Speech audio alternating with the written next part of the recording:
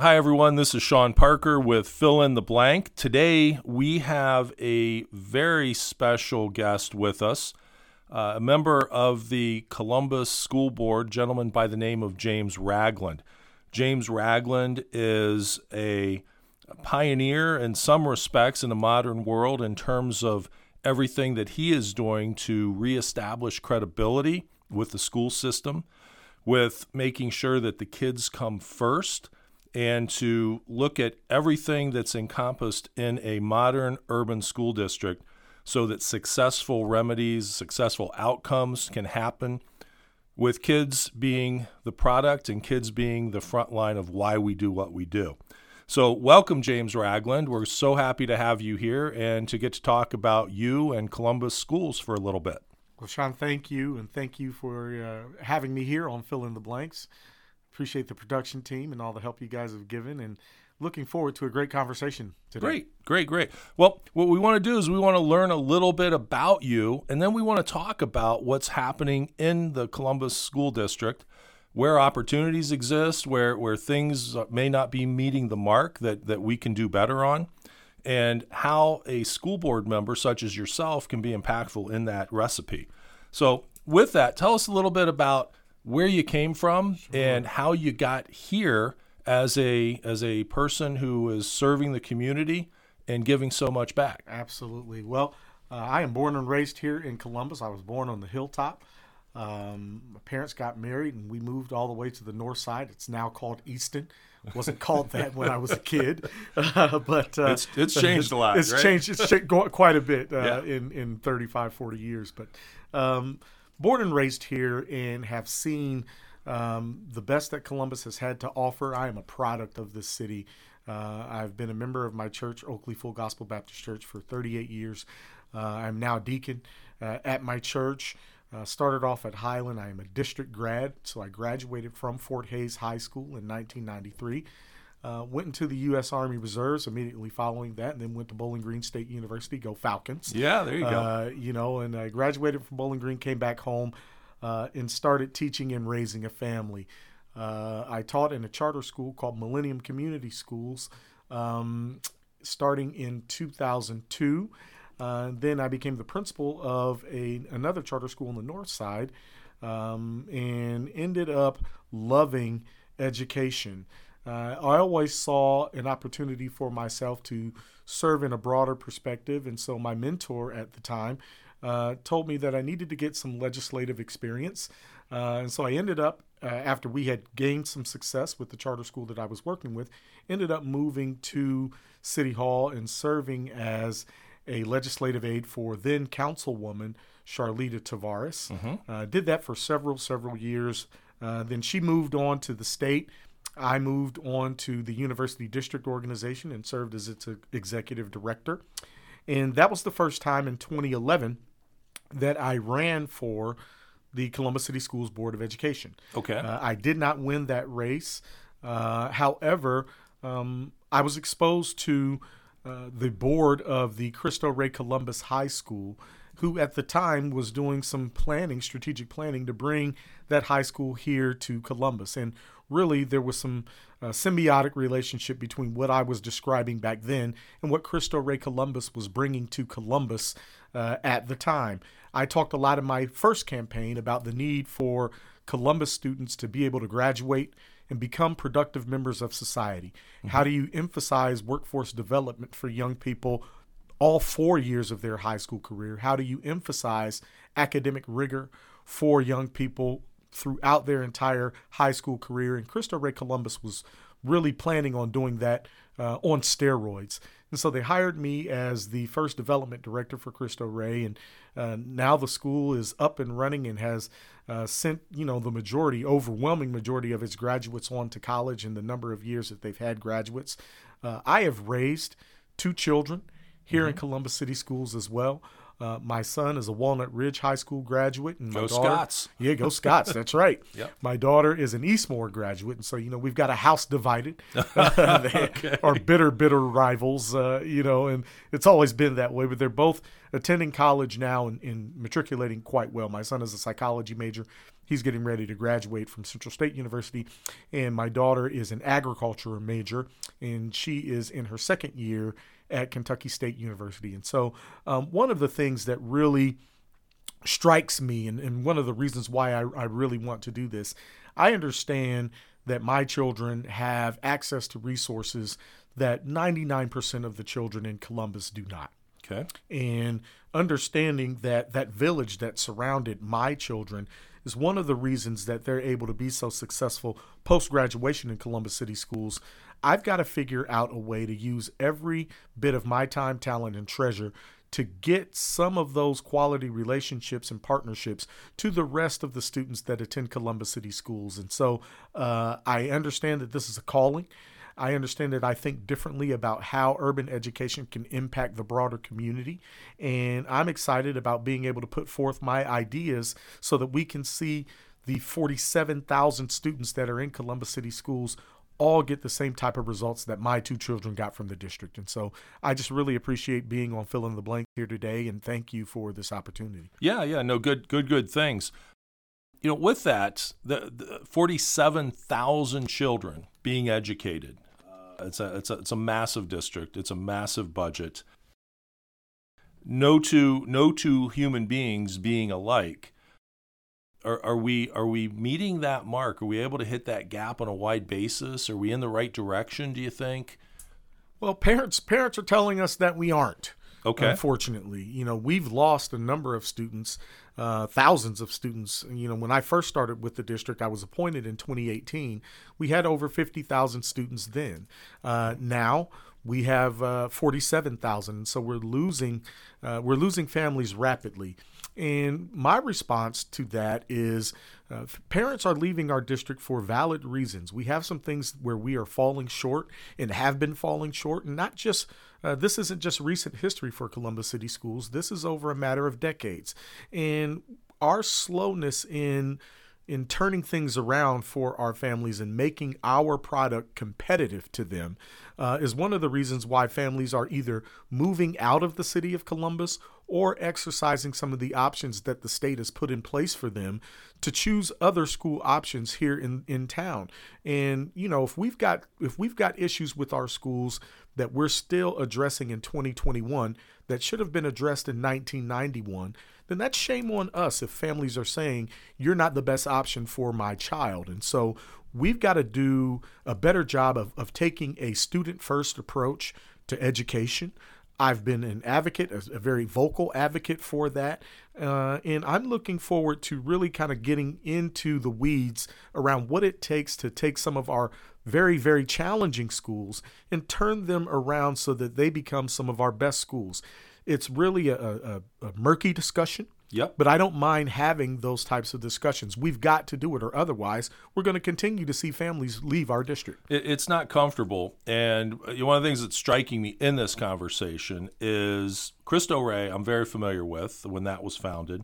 I believe that their college placement rate is in 98% of Yes, the sir. most at-risk children that we have. Absolutely. Possibly times 5. So it's a very small school. They only have the capacity to take in a small amount of children. And you were talking about the product. Yes. Education as a product. That's a little bit of a free market expectation that we actually deliver results. You've had opposition from the CEA, and is that because your expectation is very high for the kids, and that you expect to create an environment where we produce kids that have a love for learning? Or what do you think? What do you think that's happening out there? Because I like what I hear from you. Well, my colleague describes it as a belief gap between a lot of the adults that are in Columbus City Schools and really what the children can do within our district. I do expect results. I do expect for us to have the same level of academic rigor that you will find in many of our suburban schools or some of our private schools in town. I expect for our students to meet that mark. I expect for our teachers to teach to the level of excellence that is required and is accepted in some of our suburban schools, in some of our non-public schools or our charter schools within the city. That causes some problems because it's not a comfortable job to be able to do that in an urban school district like Columbus. And mind you, not all of the blame goes to the teachers themselves, but there is an element within our teacher corps that does not believe that our children can meet the mark that other schools are meeting. And we've got to purge the district of those types of individuals who do not see a positive future for the young people that they are educating on a day-to-day basis. And, the way I describe it, Shawn, everybody knows and owes a teacher. Yeah. Right. And when you think about teachers, most of us, our go-to is to think about the best teacher that really, put a lot of emphasis and really guided us on the way to becoming quality and positive adults. No one thinks about the teacher that really didn't do the job that was needed for us to be successful.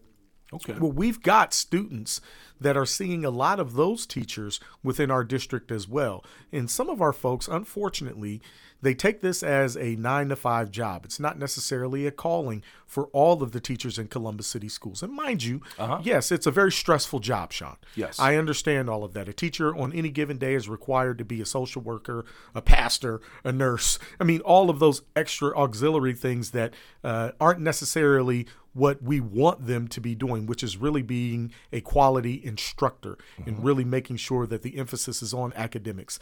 But that is the job that is required of teachers in urban districts right now. And, if I could wave a magic wand and make the student body of Columbus City Schools the same demographic student body as we have in a New Albany or an Olentangy, I would do that. Definitely. But that is not the job. And so it's incumbent upon all of us, not just the teachers, but board members, bus drivers, lunch ladies, everyone. It's incumbent upon all of us to understand who these children are that are coming in and do our level best to make sure that the level of excellence that they get from us as adults is reflective of what we want to see from them once they graduate.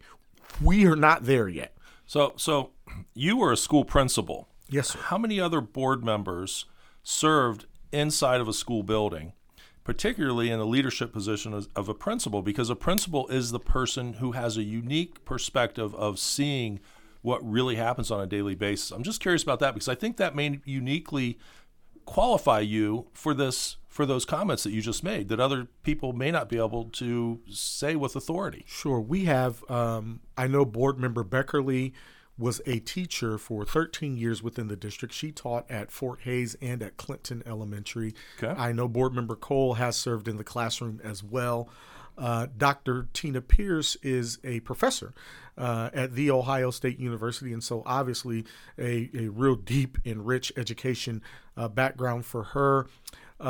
Chief Justice, Justice Eric Brown was very highly involved in the court system, but he has served longer than any of us in a Board of Education capacity. And so a lot of his background comes from being on boards of education, both in the Northeast quadrant of the state as well as in Central Ohio. I know that our board president is a lawyer by trade, and she is working for the state now. I'm not sure. I don't believe that she has any teaching background herself, but I know her mother is a district teacher as well. And then our vice president, Ramona Reyes, is probably a jack of all trades. I know she's been in the nonprofit community. She's worked for Nationwide. She's done quite a bit. And then I don't think that she's been in the classroom, but I know that she has an extensive volunteer career with youth. I'm not sure, and I don't think that any of our other board members have served as a building leader. I've also been the PTA president at Walnut Ridge, and I'm probably more proud of that. That's than the anything. hardest job that of is, all, right? That is the hardest job of every job that I have ever had. But I do want to say that I have demonstrated leadership both inside and outside of schools, and I know that. And a part of what the opposition to me from the teachers union is the fact that my ideas are coming from a place where there is demonstrated success for students that is quite different than the approach that Columbus City Schools has taken over a number of decades. And so if you take Cristo Rey Columbus as a microcosm, we are taking the same students at Cristo Rey that are coming from our most challenging communities here in Central Ohio. And we're not just taking them and educating them with a rigorous academic curriculum, but those young people are graduating and going to some of the top schools in the country. Mm-hmm. Now, there is a way that is different from Columbus City Schools that it's a different way. It's a different approach to educating from the Cristo Rey model. The family engagement is quite different. The way that the teachers engage and deal with our young people, the access that they give to the young people and their family is quite different. And so, a lot of the things that I know that we were able to do with Cristo Rey because of the dedication of that staff, I'm trying to implement in areas that I can with Columbus City Schools. And there is pushback because you do have a teacher's contract that says, there are some things in some guardrails that don't allow you to do certain parent engagement activities with parents and don't allow don't require teachers to spend more time after school and some of those other activities that might be more student success driven. The teachers aren't required to stay for those types of things. And so when I talk about some of the needs and you can show that you can demonstrate these on a micro level, it really goes to the foundation of the way that things have been going over the last, 20, 25 years in public education. And that is a threat to them. Mm-hmm. There are a lot of people who are comfortable adults, happy adults within the district, but then we have a lot of students who are failing. And I don't think that those two things can exist in the same place. If you are required, if we are paying you to do a job for young people, then you should do a job for young people. And I understand that you are trying to do a job. Some of you are making the best effort to do a job, but you also know that there are others who aren't meeting the mark. Yeah. And so you've got to work with me on making sure that we get everyone in here on the same page so that student success is at the forefront of all of our thinking, not just numbers of adults that we can increase or decrease for the sake of the power of the union. I think that we've done enough of that, but too many of especially black and brown children, too many of them are finding themselves without quality options once they graduate from our district. Yeah. And we're finding them at the courthouse. We're finding them filling up our jails. We're finding them, unfortunately, filling up our cemeteries here in Central Ohio. And that has to change. So I hear you talking about taking the perspective, and this is an interesting thing, of everything that should happen, and correct me if I'm wrong, everything that should that happens in a school district should be focused on the success of the student. Yes, sir. That it shouldn't be built primarily around the teachers, the institution of education. It shouldn't necessarily be built around whether or not we have the best sports team. It needs to be about the academic success of the child first, and then everything else backfills behind that. Yes, sir. Okay. And we implemented an audit, a curriculum audit from Phi Delta Kappa, which is a highly respectable national organization that does curriculum audits throughout. I wish I was a member. Country. Yeah, right. You and I both. And, one of the things that Dr. Joanne Stribling, who was the lead auditor on that report, came back and told us was that our contract with our teachers was a deterrent to student achievement. Now, if you think about that, what does that really mean? And that's a quote. I didn't see that in the Dispatch. No, or the local paper. That's big news to me. It was buried. Okay, that's huge. And unfortunately, it was buried because of the COVID crisis. She gave us the report back on this in the midst of us closing schools, and it was a little known thing. But you can go back in May of 2020, and you can look at the Columbus City Schools, and we've got it on our Facebook page and on our YouTube. But look at the reports from Dr. Joanne Stribling, and she talked about the fact that the contract that we have with our CEA does not lend itself to students being being successful. And her first finding was telling us that we needed to, as a board, have the courage to do what is necessary so that that contract was negotiated, renegotiated, so that student achievement was at the forefront of everything that we did. And if we do not make the students first in everything that we do, then we're not going to be able to see them become the types of students that we want later on down the line. And I think what we've seen over the last 2 decades is that parents have realized this as well. There are reasons that are, real obstacles to students being successful in Columbus City schools. And so parents are saying, well, the state gives me an option to walk, I'm going to walk. And we've got to correct that. I mean, I've seen that. First of all, the fact that you even said that, I don't think that most people in your position would even talk about the fact because of the fear of the teachers union pushing against you, that you would even open that conversation doorway up that maybe we're not doing things in the best interest. That's pretty brave of you to start with. And then second of all, you touched on, to move over a little bit, school choice is an issue. I just saw a statistic, over 30% of kids have not returned to the classroom since we've had the COVID. Parents are looking to take their kids into alternative places. Summer homeschooling, not many people really have that option as a legitimate option because of family, single parent households, other things where it's just not feasible. Wow. I mean, this conversation can go 500 different directions, but where do we go with that comment that you just talked about? We're not on the right track. Yeah. Well, you mentioned that people in my position don't necessarily say those things. And that has been a part of the problem here in Columbus as well. There are no shortage of people who utilize their board service as a catapult to higher political position.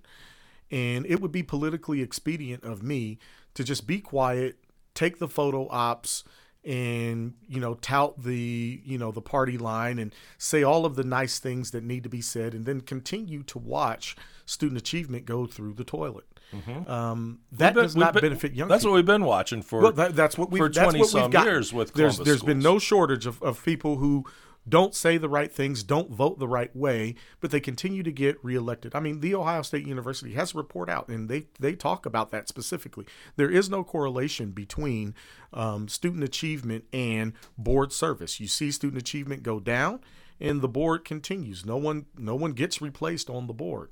Well, that's a problem in that people don't necessarily say what they need to say in order to see kids move forward. Well, I'm a little bit different. And you'll see that, there is quite a bit of opposition from those status quo folks, those powers that be, that are used to doing things a certain way, not necessarily providing tangible results for young people or their families here in Columbus, Ohio. But that is what I am actively demanding. That is what I am advocating for. That is what I have demonstrated. And so you've got to start thinking for yourself. If you're a resident of Columbus, if you're a parent of a Columbus City School student, and you say to yourself, well, hey, I can go with the way that things have always gone and vote that way and continue to see the same results that I've been getting. Or I can take a look for myself at what people are advocating for and decide for myself what I want to see for my children and make a better decision for them. And I'm hopeful that this fall that people are really, really watching what is going on. I hope so. Moving along, you were the chair of the audit committee and the accountability committee, the audit and accountability committee for Columbus schools. We are coming out of still getting rid of the stigma that Columbus schools had back in the Gene Harris, Steve Tankovich days, when we had the grade fixing and we were promoting kids and graduating kids who were not meeting the academic requirements. Money was not accounted for. People didn't know where it went. There was just all kinds of nonsense going on with Columbus schools. And it was possibly one of the biggest problems I think we have ever faced, because when you steal education from children, those children, the rest of their life, they're fighting to make up that gap so that they can compete in the world. You passed the audit. Under your guidance, that audit came through clean. Let's talk about that a little bit. Yeah, it's funny you mentioned Mr. Tankovich was my principal in middle school. He went to jail. That was an unfortunate situation for all of Columbus. It really did give not just the district but our city a national black eye. And we had teachers that lost their license and their career paths changed. Yes, jailed for a deputy superintendent there, and all of the tumult that occurred because of that. Yes. I have been the chair of the Audit and Accountability Committee, and I really took pride in doing that job. Yes, for the first time in 20 years, Columbus City Schools has now a clean audit from the state of Ohio, and I am very proud of that. One of the things that we have worked on is having a positive relationship between department heads within Columbus City Schools that I think really facilitated openness, really facilitated an ability to articulate what was necessary for us to identify the systemic challenges that exist within the district, and then work together so that the culture is changed, so that we're not hiding things from each other. We're not operating in silos and then wary of another department coming in and trying to improve our systems. And kudos to our treasurer, Stan Bahoric. Kudos to our internal auditor, Carolyn Smith. And kudos to Dr. Talisa Dixon, our superintendent, because they really bought into a change in culture in order for us to get to where we are right now, with the state giving us our first clean audit in over 20 years. And it is my expectation that this type of culture will persist within the district. Now, mind you, here again, Shawn, I made a lot of enemies. Going after some of those things. But it really did feel good when the state came back to us and said, hey, listen, you guys are in the wake of, we were facing academic emergency and academic distress 3 years ago. Yes. We were almost in a state takeover status, and so we're climbing out of those things slowly but surely. But when the state came back and they told us, hey, listen, we are satisfied with the way that you all have done this. Your books are looking really, really good. The way that you're working with your young people is looking really, really good. And for the first time in 20 years, we can give you a clean audit. I'm very, very proud of that. So, and that's something to be very proud of. It's something that hasn't happened except for under your watch since you've been in that position, which is a wonderful thing. So kudos to you on that. Moving along, you were the only person to put opposition to the removal of school resource officers. And we just went through a really trying time in Central Ohio with a lot of civil, we'll call it civil unrest. We'll call it confusion as well. I mean, chaos, confusion. But in the process of that, the question came up about safety of the kids in the schools and how we do that. And you were uniquely the person that said, hey, I'm not sure this is a good idea. Explain that to us a little bit, because you stood alone on that. Yeah, and a part of the challenge, if you think about it, when the Board of Education made the decision to not renew the contract for our school resource officers, we were operating within a national cauldron. I mean, you could turn on the TV and literally, not just our city, but cities all over the country were literally burning in the wake of the George Floyd incident in Minneapolis. And I told my colleagues at the time, we should not be making a long-term decision about the safety and security of our students and our staff while we can all turn on the TV and watch the murder of George Floyd being looped over and over again. Yeah. I mean, there's just no way that we can realistically make that type of a decision in the midst of all of that. Well, that was not the consensus for my colleagues. I do want to mention that I think maybe not as forceful as I was, but I think along the same lines, Board Member Cole did believe that our officers do play a role long term. But the thing that I really kind of stood out on, there is added benefit to having school resource officers inside of our buildings. Mm-hmm. And a lot of our school resource officers were serving as coaches. A lot of them are doing quite a few positive things within our buildings. They are ingrained within the culture of our buildings to the point where a lot of our staff members really want those school resource officers back in the building, and they want them now. Now, here's the problem. The interesting dynamic with this, at that time, you could not say that you were supportive of school resource officers being in our buildings and then face the backlash that came with this whole, broader conversation around it was anti-police. a hot potato. It was a hot It was potato. a hot potato. Well, fast forward to now, and a part of the challenges that we are facing is the lack of school resource officers in our buildings even today. Mm-hmm. We've now opened schools back up. We've had several negative situations where schools have been on lockdown because guns have been retrieved from our lockers, and students have been fighting, and we've had a couple of riots that have occurred within our school buildings this year. We have several incidents at some of our athletic events that have been quite unsafe, and so there is a place for our school resource officers from my perspective. And I don't expect my other board members to agree with me on this, but I can justify a means by which we can have our officers in our building. Now, the one thing that I would promote is that we do some joint training with our school resource officers as well as the Columbus City Schools safety and security team on culture, on how to deal with young people. Of course, we don't want a police officer policing our schools as if they are on the street. That's not what we want. But inside the culture and climate of our buildings, I think our own safety and security team can help our school resource officers get there and create an environment where those officers are working in concert with our staff, in concert with our students. I think we had that.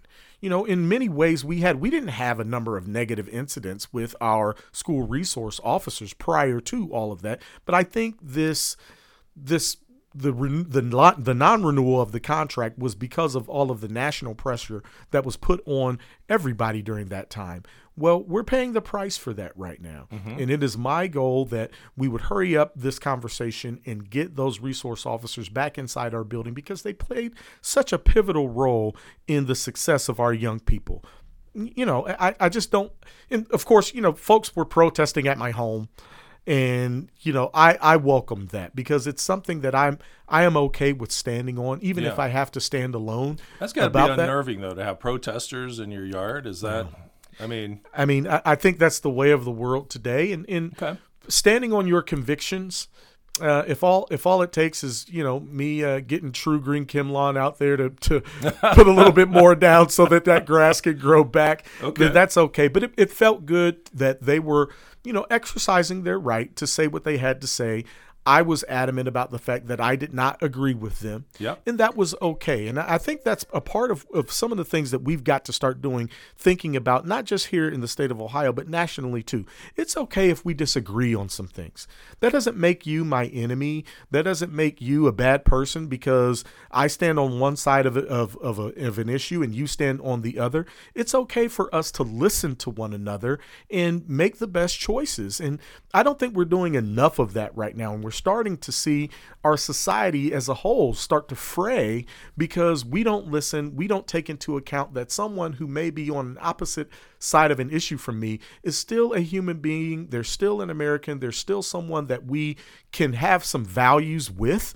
We just say, well, okay, you don't agree with me on one thing, so we're enemies. And I am not that type of a person. And so, I told them, if you guys want to come back and you want to protest again, and, hey, that's quite all right, but I'm not going to change my mind. Well, so that leads into one of the other things I wanted to ask you about. You took a bold step, and I'm sure you had to look very deep inside yourself to do this because a lot of people said, don't meet with this person. It was a former Secretary of the Department of Education of the United States wanted to come to Columbus and have a conversation. And it's a person, Betsy DeVos was her name. She had a lot of innovative ideas, a lot of interesting ideas. Columbus didn't like the fact that anyone would even meet with her because of the fact that her politics were conservative or that she was a Republican, one of the two, or that she served under the Trump administration. I guess that could be a third thing. you felt that conversation needed to be had. Can you tell us a little bit about what that decision process was in your mind and to how you came there? Certainly. Really at the time, Shawn, this was in August of 2020. We had closed schools in March of that same year, and we had spent time from March until August working with our local health experts about a school reopening plan to get schools back open and to get students the best, highest quality education that we could give them. Well, what we determined was that our school reopening plan that was really fed to us by our health experts was $100 million short as far as our budget was concerned. We didn't have the money. Oh, wow. Okay. At the time, the president and the U.S. Secretary of Education, Ms. DeVos, were talking about cutting Title I funds from districts with a school reopening plan like ours. So what they were saying was you've either got to open up fully to have students come back into your buildings, or we may cut Title I, which is roughly about $37 million in more funding for schools that is specifically designed for at-risk young people. And so that's literally our entire district. Yeah. And so absolutely. They were talking about not just, we have a $100 million budget shortfall, but we may cut Title I funds unless you open up all the way. Prior to the actual meeting, I met with the staff for the U.S. Secretary of Education, and some of the things that they were telling me was, we're calling on you to give us a straight answer. Okay. We don't want you to come in and toe a particular line. We want to hear precisely what it is that you're doing, what you're up against. How can we be helpful? And we want you to give us a straight answer. And, when we got to the meeting, I spoke with the secretary about some of the challenges that we had. Okay. She started talking about more local control for cities like ours and other large cities around the country. They backed away from the cutting of the Title I funds, and they implemented a bit more to get us more resources from the federal government. And I think a lot of that had to do with some of the conversations that I was having and some of the other leaders from around the country that were really giving her good information, on the ground information. And that is what she was looking for. I wasn't the only one to do that. They had meetings like that all over the country where she listened to local leaders, to statewide leaders about what it was that they needed. And they did respond to what we needed. Now, I cannot control who was in the Oval Office at that time. And for me, I felt like I would be derelict in my duty if I am one of 7 members of a board of education for the largest school district in this state, and I get a call from the United States Secretary of Education, and I avoid that call for partisan politics. Yeah. That is not what I swore to do when I took the oath to represent the young people here in Columbus, Ohio. And I don't care what political party you are. If you are a member of a board of education and the United States Secretary of Education calls you for advice, particularly when you're short $100 million for a school opening plan that was going to take place in 2 weeks, you take that call, you take that meeting, and you represent the people who elected you to represent them. Now, I've faced considerable backlash for that. I wanted to ask you about that because here you go out, save all this money for the kids, but because it's politically unpopular to step across that wall that they tried to build. What'd they do? I mean, I'm scratching my head here. Well, the teachers union rescinded their endorsement of me, and I think that was really more petty than anything. That's an important thing, though. Well, it is, but I think if I would have called them in advance, and told them the secretary was coming and gave them 2 weeks notice so they could show up out there and make the whole thing about them, I wouldn't have a problem right now. They'd want to protest and they want to make it known that they didn't agree with her policies and all of those other types of things. Well, I didn't do that. Yeah, and I wasn't going to do the kids that here. It is about the kids. We had serious issues to discuss and come up with solutions for. And so I had, other state lawmakers that were in that meeting as well. And they were able to talk to the secretary about what we needed as a state. We had other local leaders that were in that meeting as well. And so, the Franklin County Democratic Party, they've rescinded their endorsement of me as well because, I had the audacity to meet with someone who they felt was politically unpopular. Well, if I had to make that same decision today, I'd make it all over again, and I'd do the exact same thing that I did before. For me, you don't avoid that meeting. Yeah. In quite frankly, she's got $32 million in her pocket. You've got to get that money here. That's right. We've got to keep that money here, and we've got to be willing to listen to and give our ideas to folks that are on the other side of the aisle. We're not going to, make a lot of people change their mind, but I think we're going to have some good dialogue. We're going to be able to meet on the level, tell each other what we really feel is happening, and then go about our way trying to do our level best to make things right for our young people. And I really do believe that Secretary DeVos was doing that. That is why she was coming here and to other areas around our state and around the country so that she could get some honest perspective from people. Now, the fact that I was chosen for that role, that's okay with me. Yeah. I'm okay. I had to take that. And it wasn't a tough decision for me. If I get, put out of office because I made the decision as an office holder to meet with the United States Secretary of Education, God will provide for me. but what a horrible, horrible, horrible mistake. And what a cheating of the children if someone like yourself who is willing to step across every bridge that needs to happen, even when there is no bridge. You'll swim across to take care of the kids. You'll jump in the water and you'll swim to create those opportunities for kids.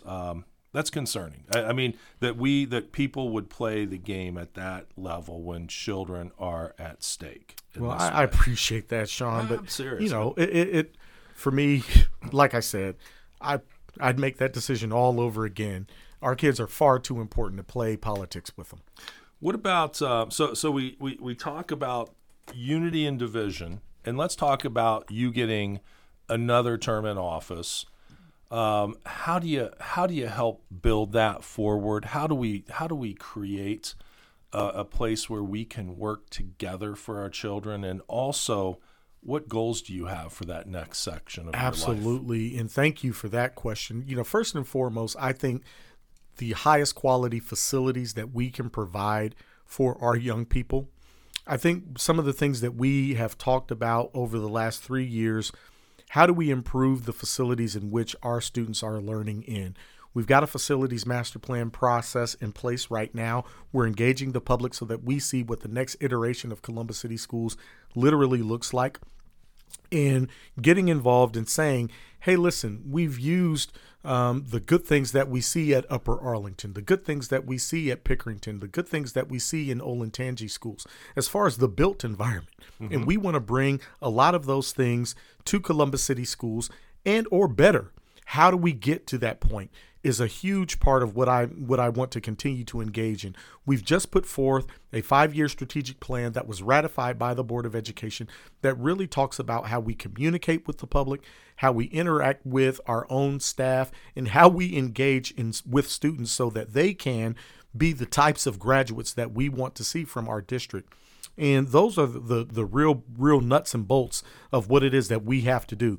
Academic rigor is really at the forefront of what I want to see us focus on.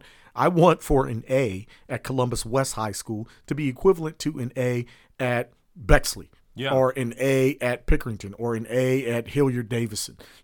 We've got to do what's necessary so that our schools have the same type of academic rigor that you can expect anywhere in Franklin County or any positive school here in the state of Ohio. And so that's a huge part of our discussion.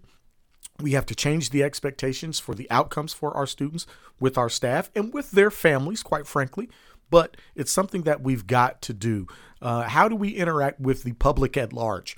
Columbus City Schools, as a $2 billion organization, we do a terrible job of communicating with the people that currently, that we are supposed to be serving.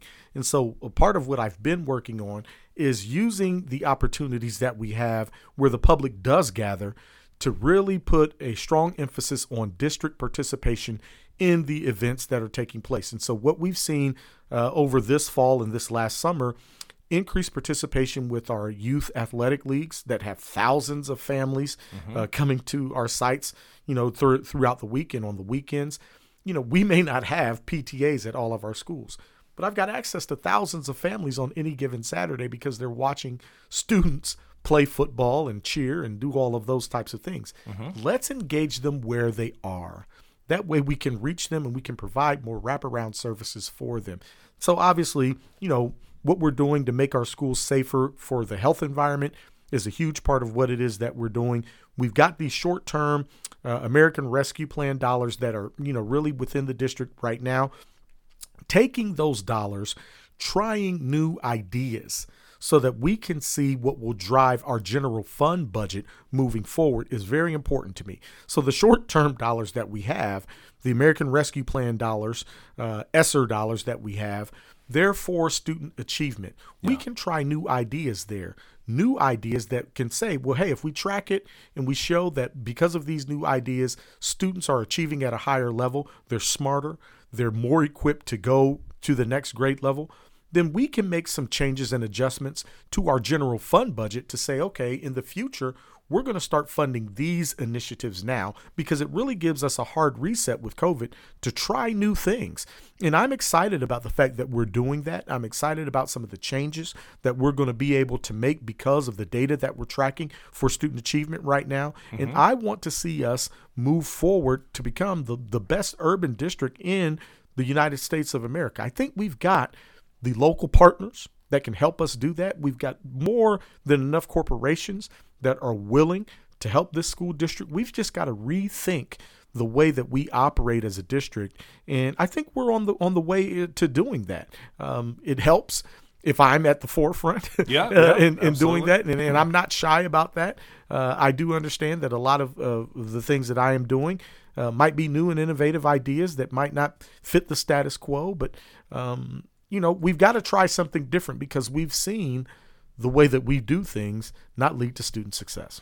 Well, with that, we'll go ahead and start wrapping up. I want to just say to our listeners, guys, James Ragland is our guest. James Ragland is a person who is on the forefront of moving the Columbus Public School District into the future in a positive, meaningful way. He is a man who loves the children, has an expectation of excellence, and is truly, truly wanting to move this thing forward, to have kids achieve at the highest level that they possibly can as human beings. And it's beautiful to have this conversation with you, James.